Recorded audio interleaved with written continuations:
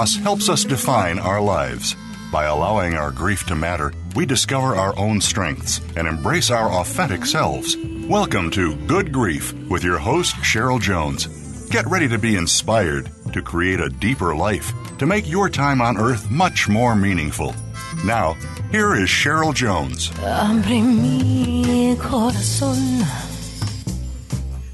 Hello, I'm your host, Cheryl Jones, and I want to welcome you to Good Grief, where we talk each week about the transformations that can come from loss. Today I'm talking with Rob Goor. Rob's a husband, a father, a writer, a mathematician, a scientist, and a teacher. He's been writing for over 20 years and has been a father for over 40.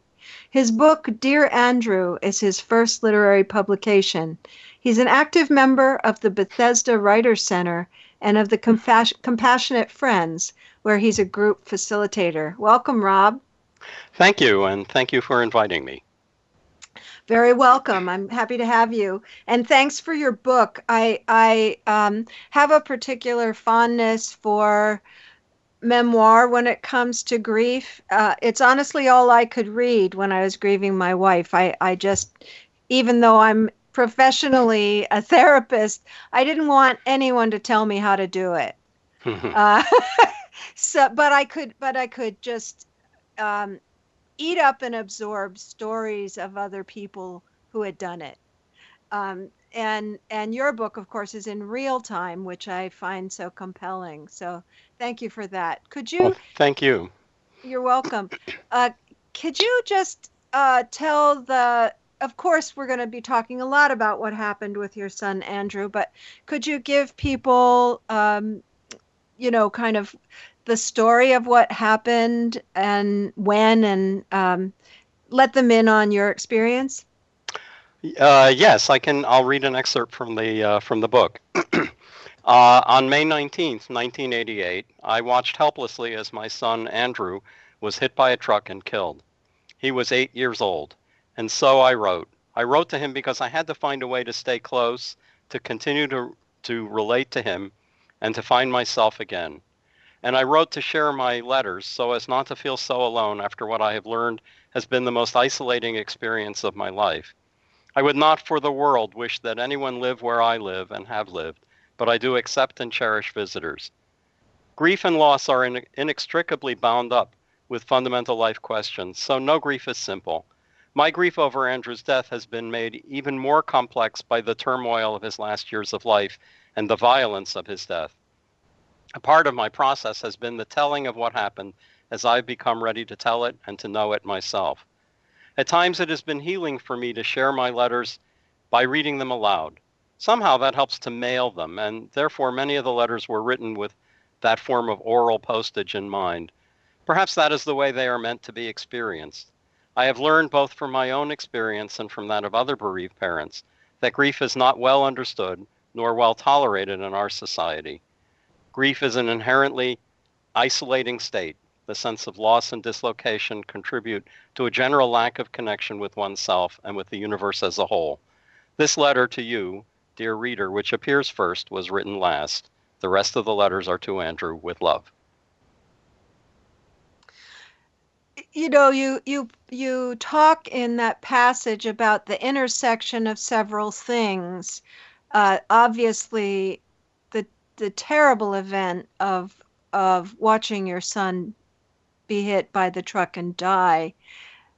But also, I'm aware that you were at your ex-wife's house when that happened. Yes, I was. Which I, having broken up with people before, I can imagine was particularly difficult in some ways. Yes.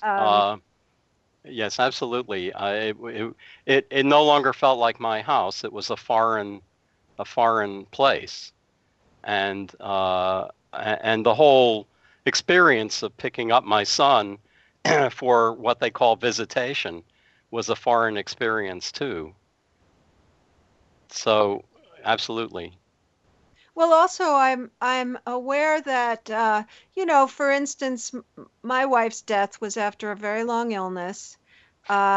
We saw it coming. She was in a coma for about a week. And my friends and dear ones had created an atmosphere of such deep safety Mm. around me and around us.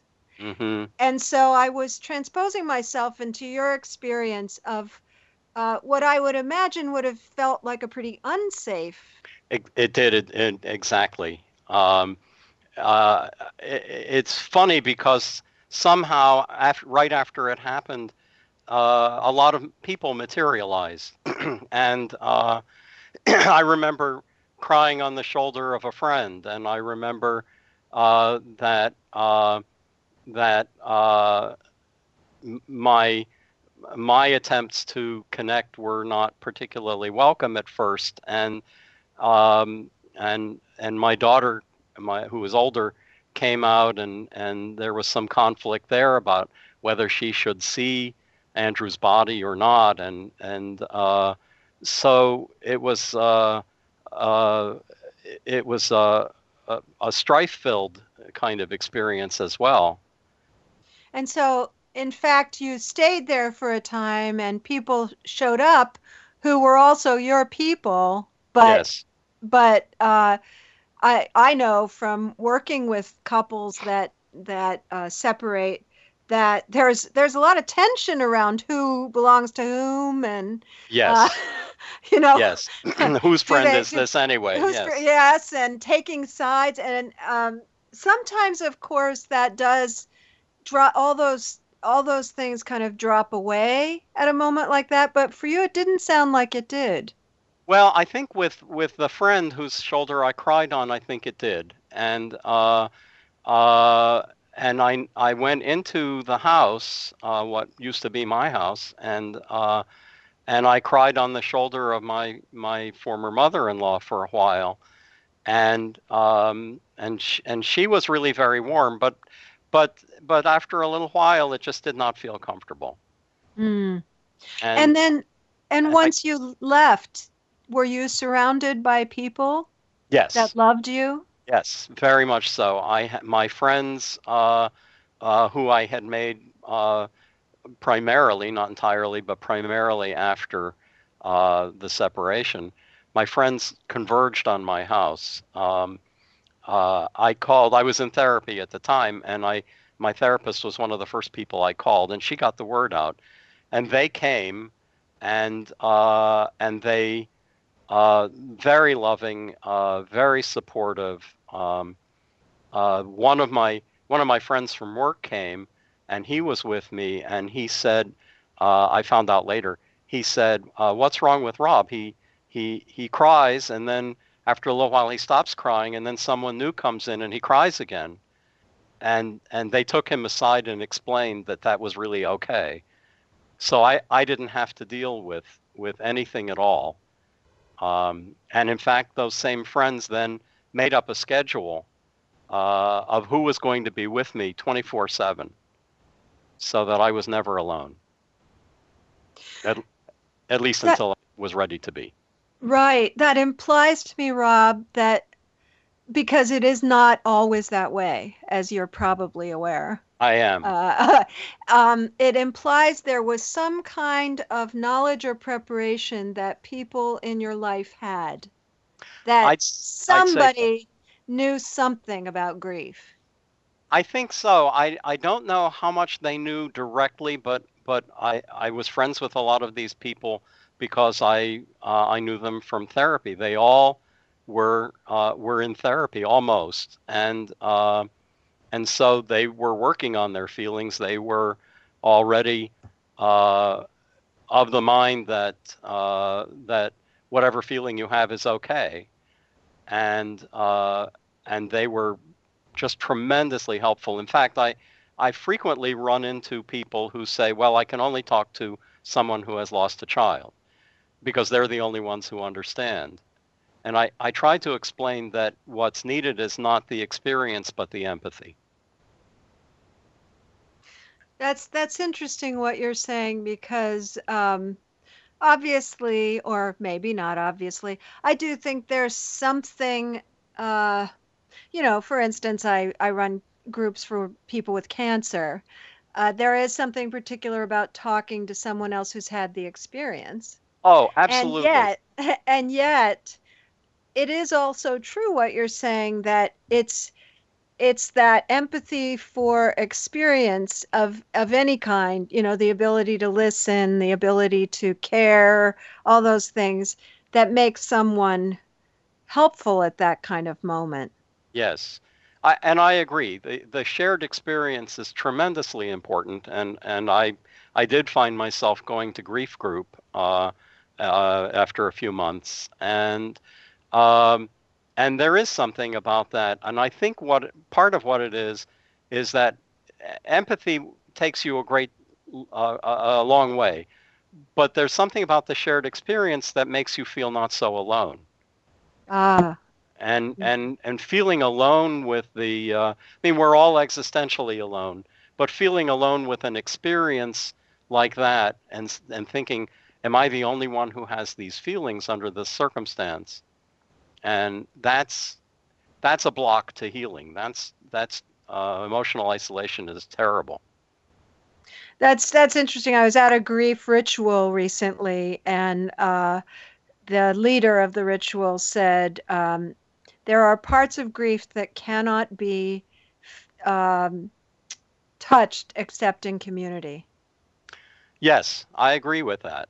I agree with that. And I think there's another aspect to community, because initially when you go to a grief group and you're raw and in a great deal of pain, all you can do is share what has happened to you.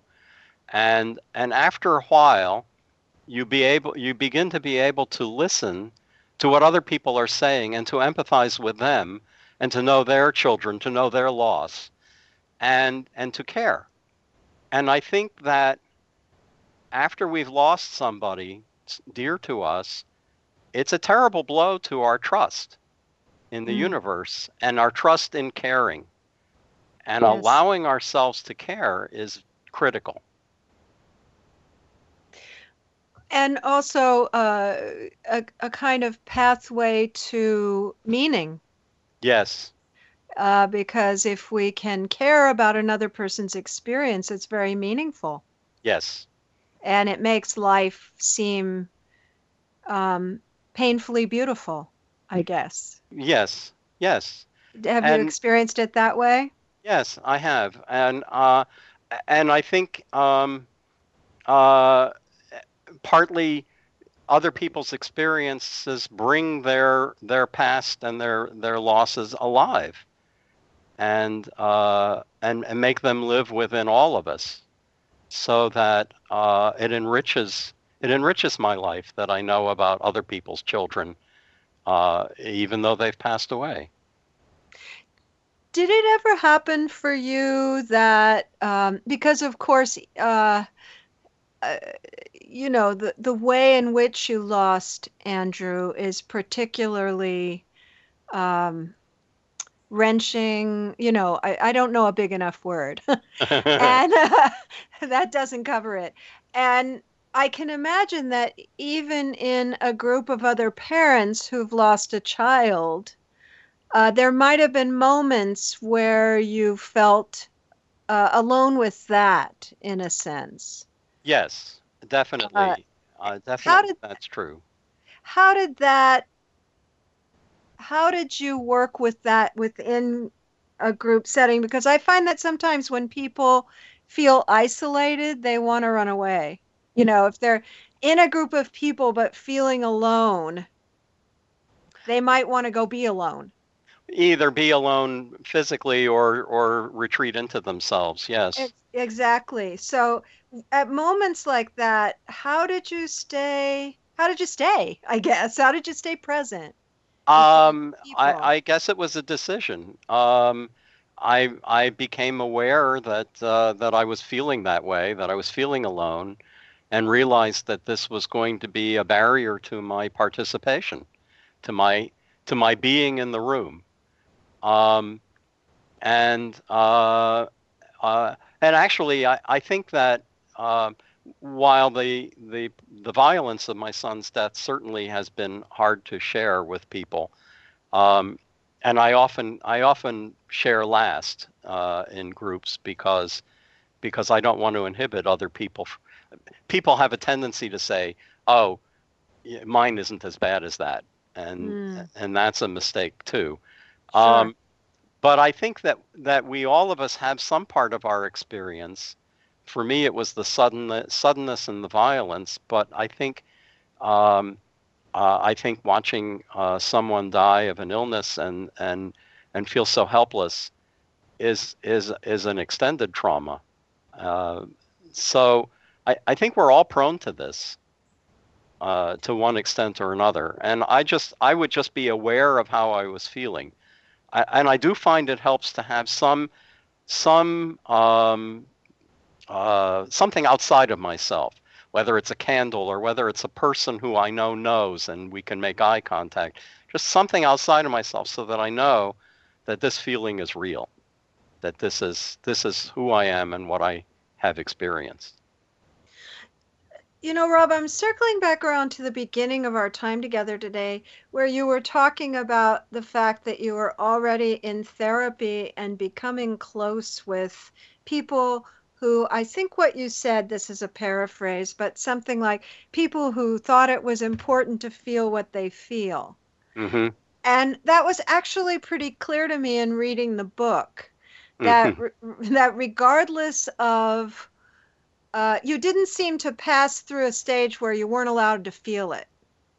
Yeah, it was very important to me to feel it. I hated the sense of isolation from my feelings. Even before Andrew had died, I actually used to drink wine, not very much, but I found out that even one glass of wine made me feel distant from how I was feeling. I didn't like that sensation. So I was already beginning to do that even before Andrew's death. So that's to me a fairly unusual decision to have made out of the blue. I'm sure you didn't make it out of the blue. No. Something let you know, I need to have my feelings, I need to own them. I need to let them live in some sense. Yeah. Yeah. Yes. And I needed to explore them. I needed to have them available to me, and I surrounded myself with people, even at work, who were all right with that. It's just anything else is emotionally isolating, and there was something about the experience and the suddenness of it, I think, that affected us all, and that even people who had been having trouble with experiencing their feelings all the time were able to just let go and let it happen. I want to talk about that a little bit more when we come back, but it's time for our first break right now. So listeners, you'll find links to my website and social media at the Good Grief page at Voice America, for Facebook, Twitter, LinkedIn, Google+, etc., my email list. And you can find Rob Goor at dearandrew.net. Be back soon. Your life, your health, your network. You're listening to Voice America Health and Wellness. Relationship issues? Anxious? Parenting challenges? No more.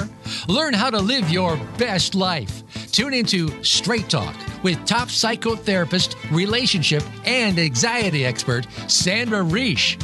In this program, you'll learn how to transform your challenges into effective solutions, whether it's relationships, parenting, anxiety issues, or other life traps that you struggle with. Sandra will show you how to change them and how to live the life of your dreams. Listen every Thursday afternoon at 6 p.m. Eastern Time and 3 p.m. Pacific Time on the Voice America Health and Wellness Channel. Follow the Voice America Talk Radio Network on Twitter. We're at Voice America TRN. You'll get the latest fix on what's happening with our shows, this week's featured guests, and general happenings that you should know about at the Voice America Talk Radio Network. Now you don't have to miss anything when you're away from your home or office. Just go to twitter.com/Voice America TRN or follow along with us at Voice America TRN, the Voice America Talk Radio Network. Network. We're on the cutting edge of social media. Can you keep up? We're making it easier to listen to the Voice America Talk Radio Network live wherever you go on iPhone, BlackBerry, or Android. Download it from the Apple iTunes App Store, BlackBerry App World, or Android Market.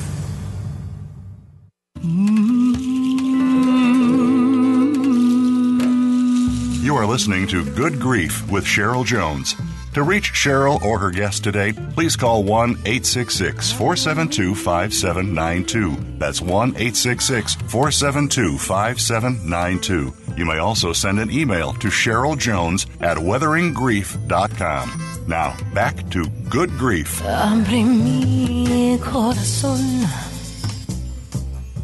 Welcome back.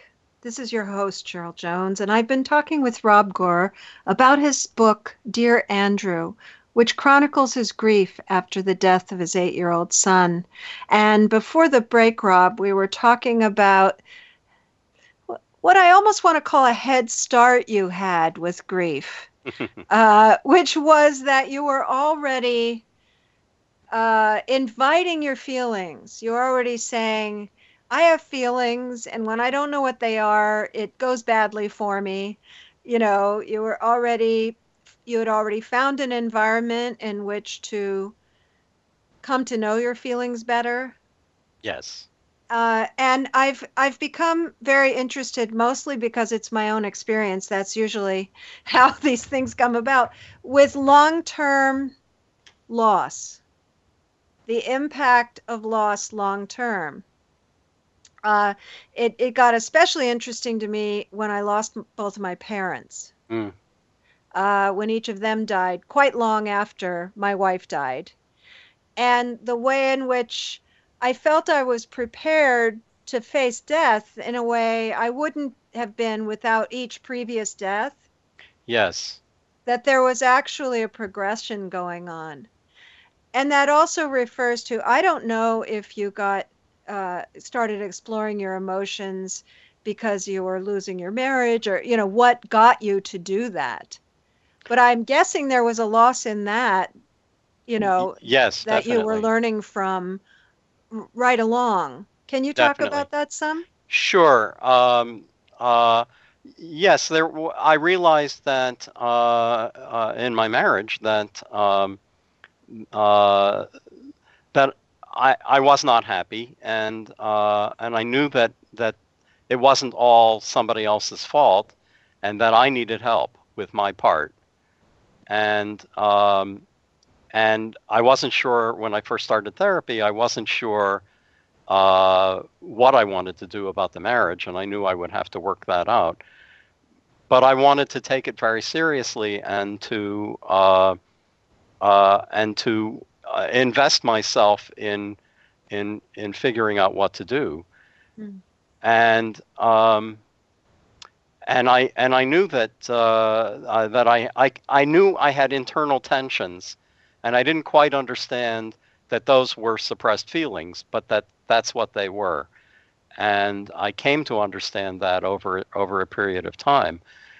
But you can't let go of a 17-year marriage without some sense of loss.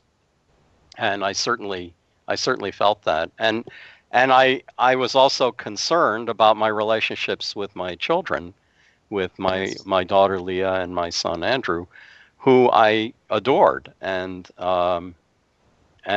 so I was grieving that change as well.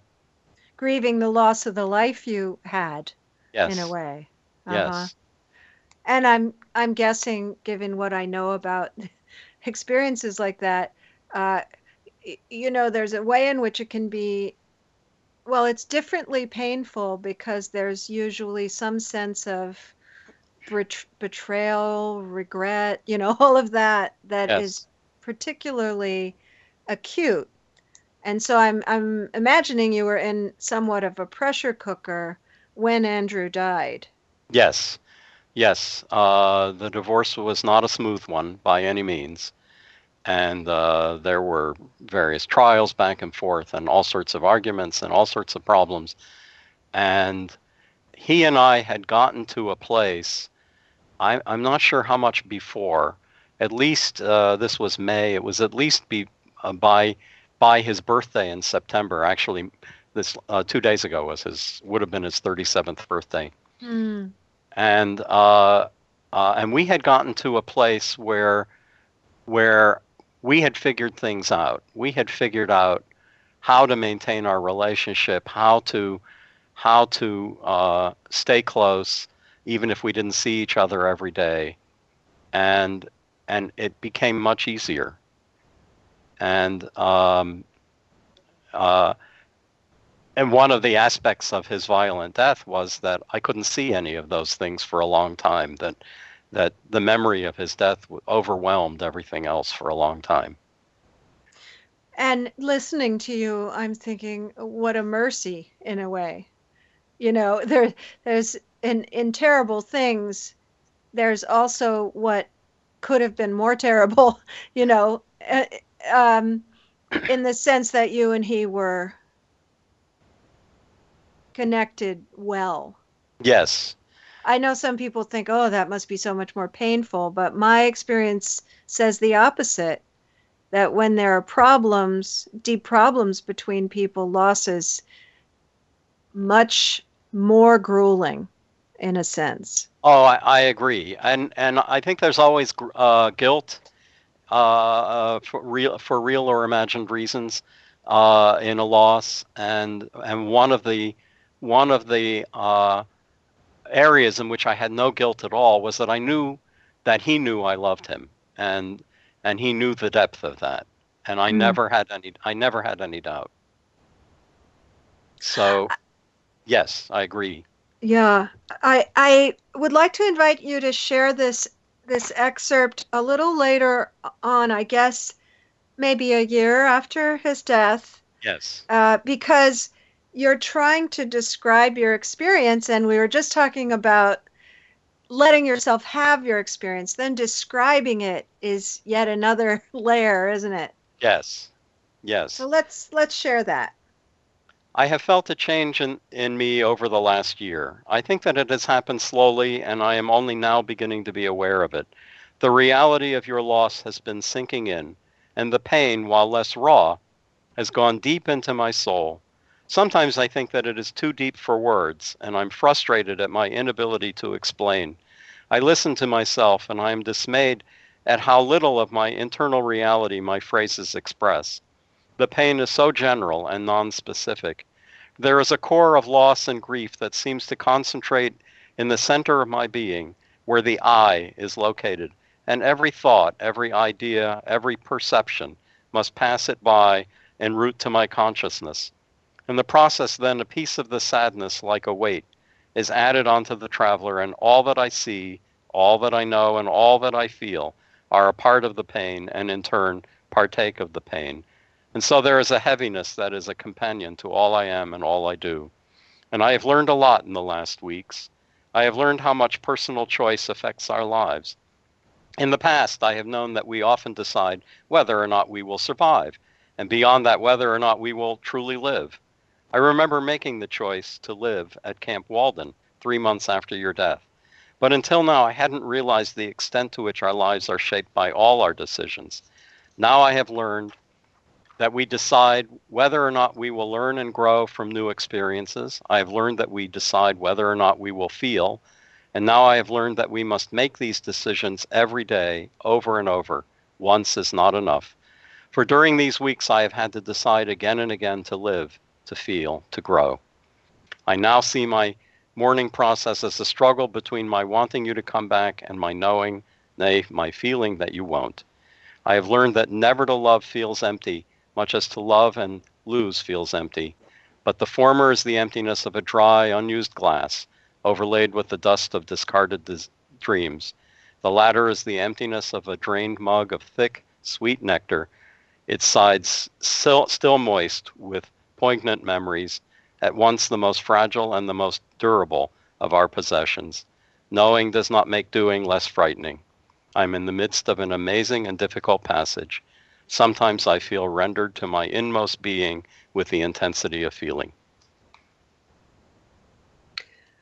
What comes to mind listening to you read that is that grief does not, if we allow it, I guess I have to add that, if we allow ourselves to grieve, does not stop life. No, that's right. Life keeps going.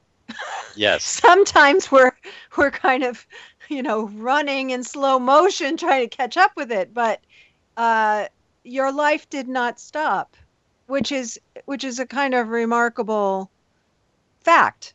Yes. It did not. Yes. And specifically, I know that in this period of time, you got very deeply connected to someone.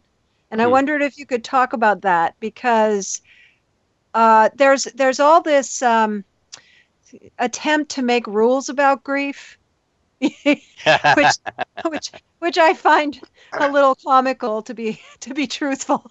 But it's not a good time to make decisions. Wait a year before you do anything important. And yet that so flies in the face of this kind of intensity of life that you were just talking about in that passage. I wonder how you grappled with all that. Well, at first it was very difficult, because one of the most intense things is when you feel what people might call opposite feelings at the same time.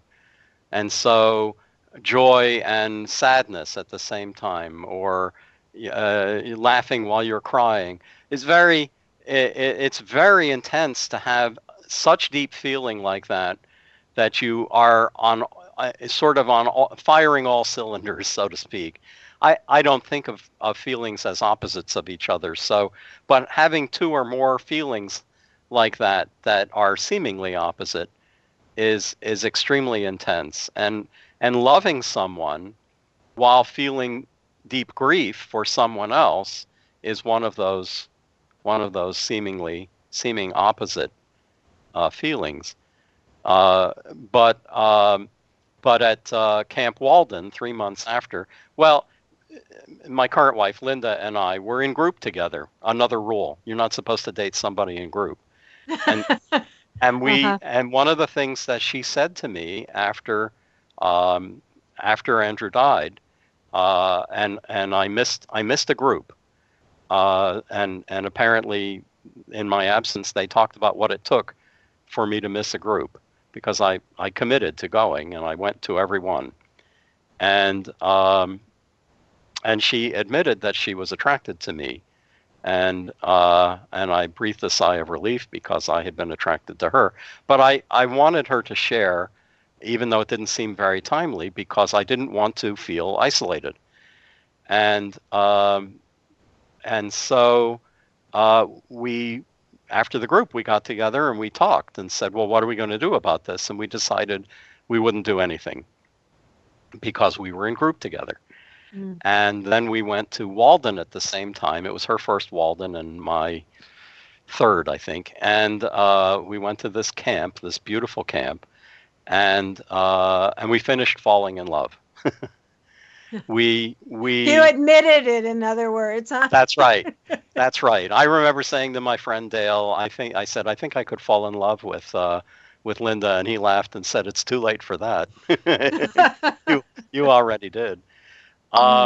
And I think what happened is that we committed to sharing what we felt, whatever it was, and that truth, that deep truth between us, drew us closer together.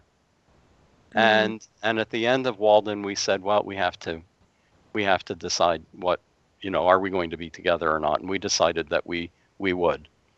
And it was wonderful. And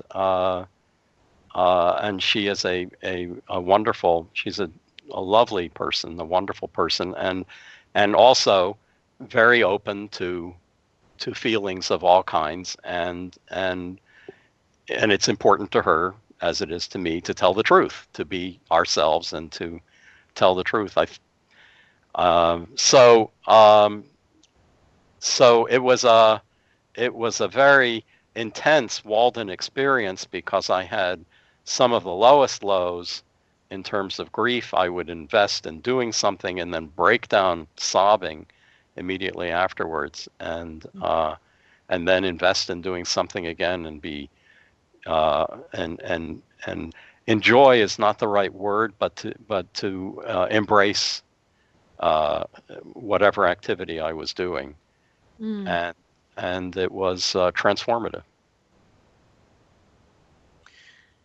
I went for the first time to a particular kind of spiritual gathering a little further into it. I guess my wife died in October and I went in June or July.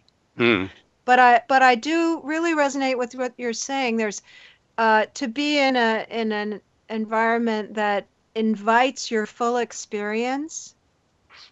Yes. For me, that felt like a kind of signpost of where I was going. There was so much more difficulty navigating everyday life and being there. But when I was able to just fully be in it, there was a lot of beauty in it. Yes. I mean, you're in a situation like that. You don't have to do any of the ordinary things. You don't have to worry about making food. You don't have to be transported anywhere by car or some other way. It's just so you can just be. Yes, to a degree. This was a big working environment, but it's not like keeping your house up or something. Exactly. And I went with my children, which had its challenges, navigating their feelings and mine, but still that's all I was doing. Right. So, I do recognize my experience in what you're talking about, and that there's a clarity in that about what you are feeling. Yes. That I imagine made it more possible to kind of come out of the closet with your feelings for Linda and hers for you. Yes. And it never occurred to me that this was going to supplant any of the grief. The grief was part of me. It's part of what it was part of my life at that time. And so I had to give full expression to that as well. Well, I'm thinking about this thing I said to a therapist before my wife died, which is that I wouldn't marry again unless I could die with the person. That's like a litmus test for someone being able to be present. And her being able to be present with your grief may be the same kind of trust builder. Yes. Let's come back to that after the break. Okay. It's time for a second break already. And listeners, you can go to my Good Grief page at Voice America. You can also go to my website, weatheringgrief.com, and you can find Rob Goor at dearandrew.net. Back after the break. Your life, your health, your network. You're listening to Voice America Health and Wellness. Explore the power of natural healing with Howard Strauss. Join us each week for an informative program that'll help you learn effective healing methods using natural remedies. Howard's guests include top researchers, authors, and experts who will share their views on a variety of natural products and healing methods that really work. Tune in to The Power of Natural Healing with Howard Strauss, Mondays at 11 a.m. Pacific Time, 2 p.m. Eastern Time on the Voice America Health and Wellness Channel. We're making it easier to listen to the Voice America Talk Radio Network wherever you go. In addition to listening live, you can check out information about your favorite talk show hosts, discover new talk show personalities, add shows to your list of favorites, and listen to all our show archives on demand. All from your iPhone, BlackBerry, or Android. Download it from the Apple App Store, BlackBerry App World, or Android Market, and get ready to tune in. The Voice America mobile app, powered by Aircast. Real life solutions. Voice America Health and Wellness.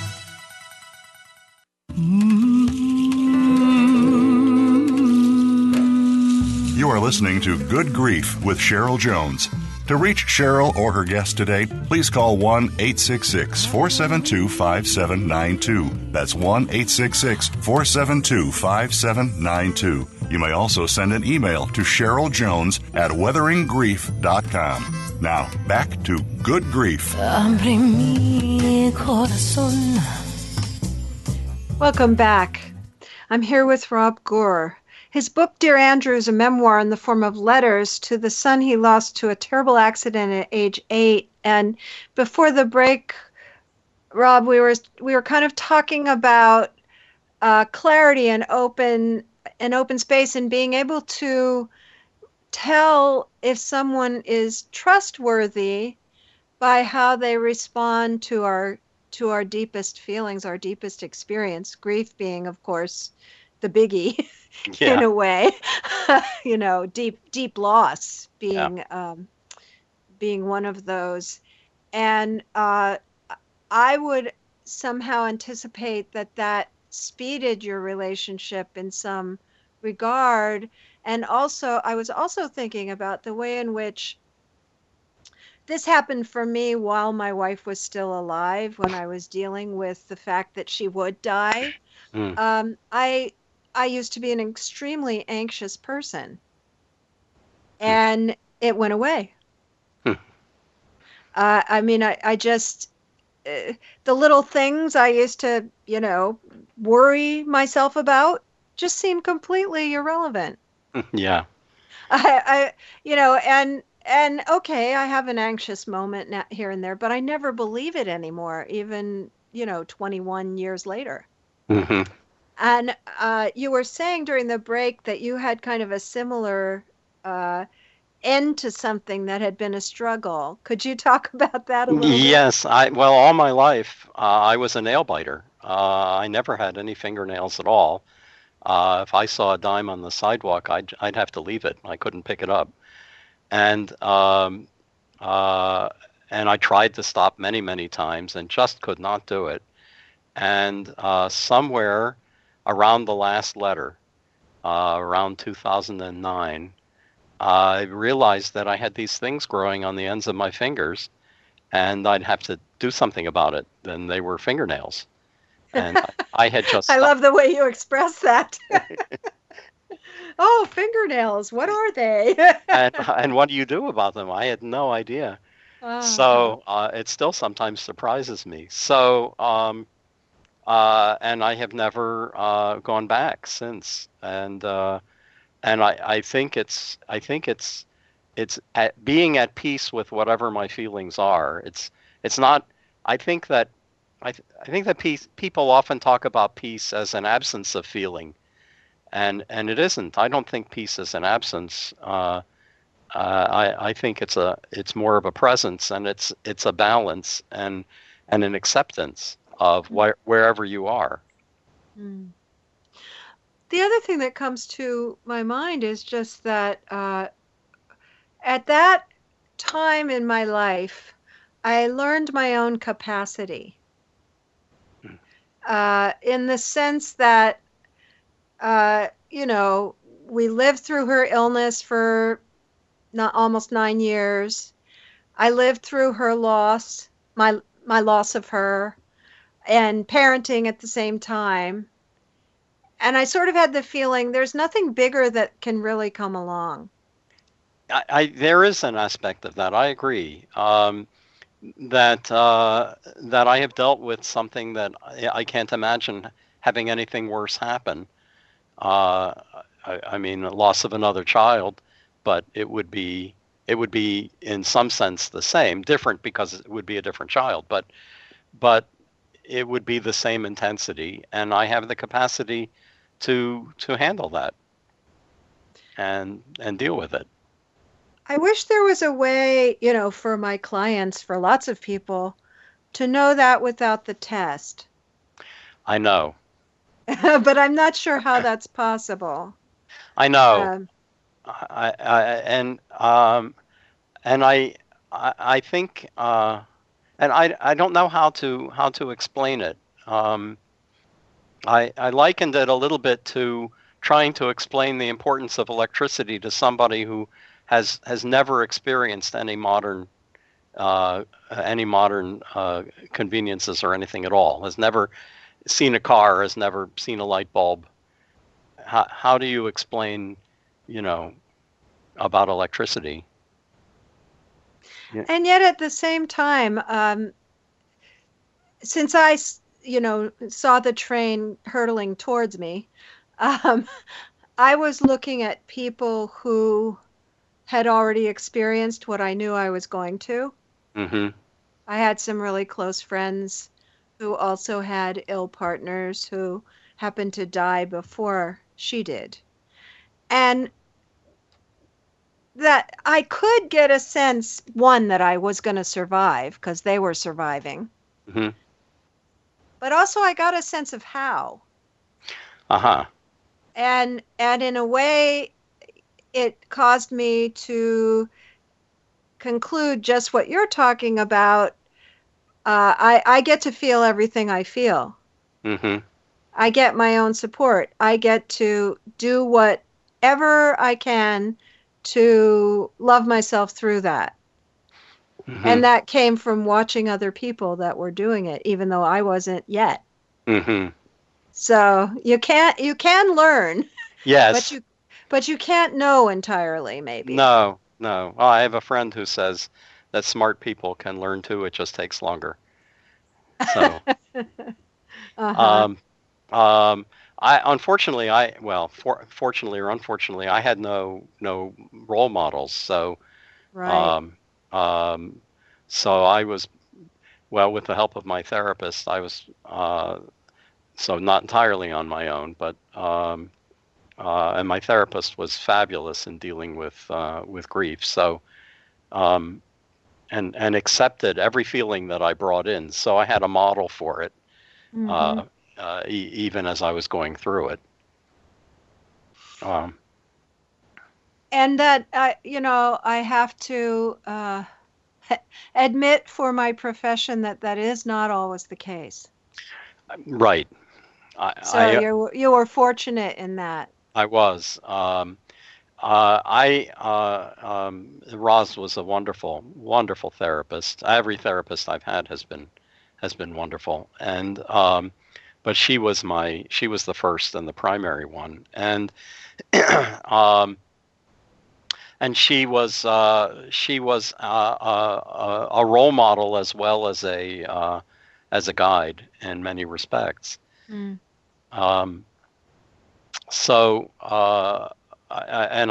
just got a tremendous amount out of our relationship. In fact, the very first session ended with her saying I was trying to decide whether or not I should get a divorce. And she said, whatever you decide, I'm sure it will be the right thing. And nobody had ever expressed that level of confidence in me. Mm. So it just sort of set things up. And we can see how valuable that kind of message is in grief. Yes. Because the biggest trouble people get in is not trusting it. Yes. And thinking somehow they should be doing it differently. Yes. So I can imagine that really had a profound effect. Absolutely. So I want to switch gears a little bit before the end of our time to life now, and obviously this last passage of the book is not now, it's some time ago. Yes. But I wonder if you'd share that, and then we can kind of go from there to how loss, how grief, how your own evolution and the evolution of your relationship with Andrew shows itself in your life today. Would you share that last writing from the book? Sure. I know that relationships evolve over time, and ours has been no exception. Though I always imagine you to be an 8-year-old boy, even in my dreams, I speak to you and write to you now as an adult. When did the change happen? Slowly, I imagine. I know that over time, pain evolves into sorrow, and sorrow, in turn, increases the capacity for joy. I know that I have much to cherish in my life, yet I know that every hello may be the last, and that every goodbye is as the first. All these years I have sought truth, hoping it would bring me peace, and I have sought peace, hoping it would help me to deal with the truth. Yet I have been looking in all the wrong places, and while I was looking outside myself, I was unconsciously finding both within. For the truth is well concealed in the center of all being that is in each of us. It camouflages itself by hiding in the open, where few would think to look. But I am one of the lucky ones. I have discovered it at last. It is a glimpse of play out an open window, a knowing smile at bedtime, a sleepy head resting on a shoulder, a sigh of contentment, a cheerful wave hello. It is a moment of warmth, a secret shared breathlessly, a casual glance that says nothing in particular, but says all. It is a quick impression, a flash of pride, a stolen hug, a silent tear. It is 1,000,000 such moments, each of them a heartbeat, all of them a lifetime. It is what we were to each other. It is what we are to each other. It is all that happened. It is all that didn't. And now, well, I have struggled and despaired, and I have survived. I have risen and fallen and risen again. I'm changed forever since that afternoon in May, and that's okay with me. I have held on long enough to be able to let go, and I have let go enough to find something real to hold on to. And Andrew, this too I know. I'm all right now. Love always, Dad.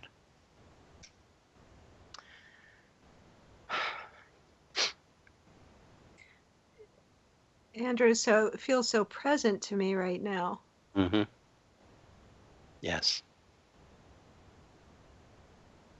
Yes. And I know from reading the book, you had another child. Yes. And of course, I imagine that to be part of your present. Yes, definitely. And yes. Go right ahead. You were about to say something. And deciding to have Hannah was a major step, partly to be willing to be that vulnerable again, and partly to know for sure that I wouldn't be having her as a replacement.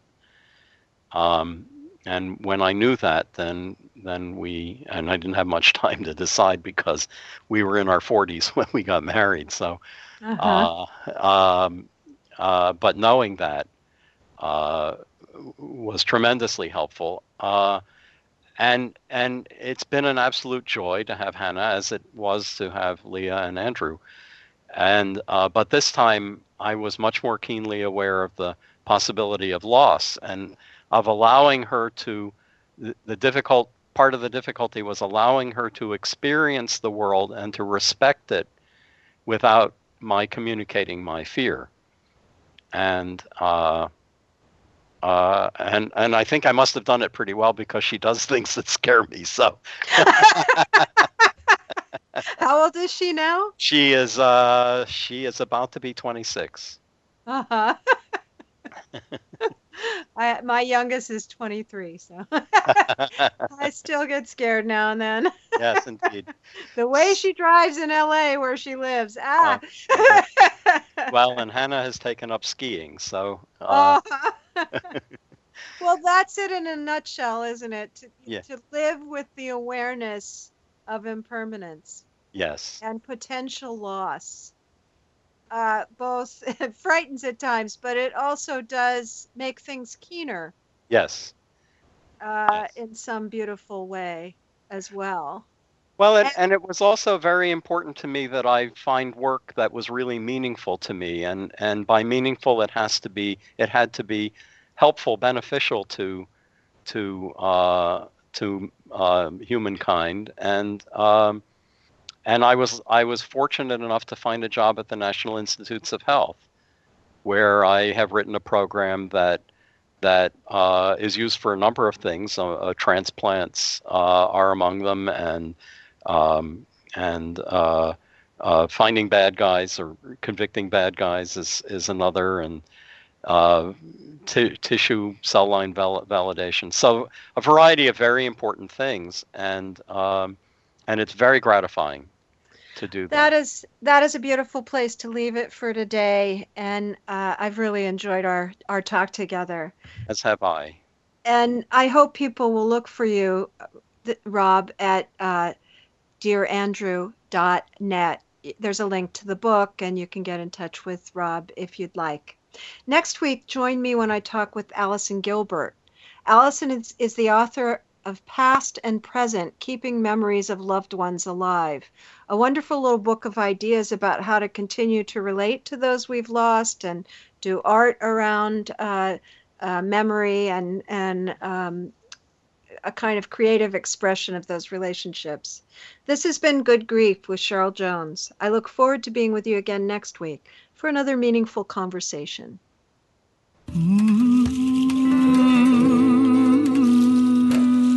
Thank you so much for joining us for Good Grief. Please come back next Wednesday at 5 p.m. Eastern Time, 2 p.m. Pacific Time for another edition featuring your host, Cheryl Jones, on the Voice America Health and Wellness Channel. Have a meaningful week. Abre mi corazón.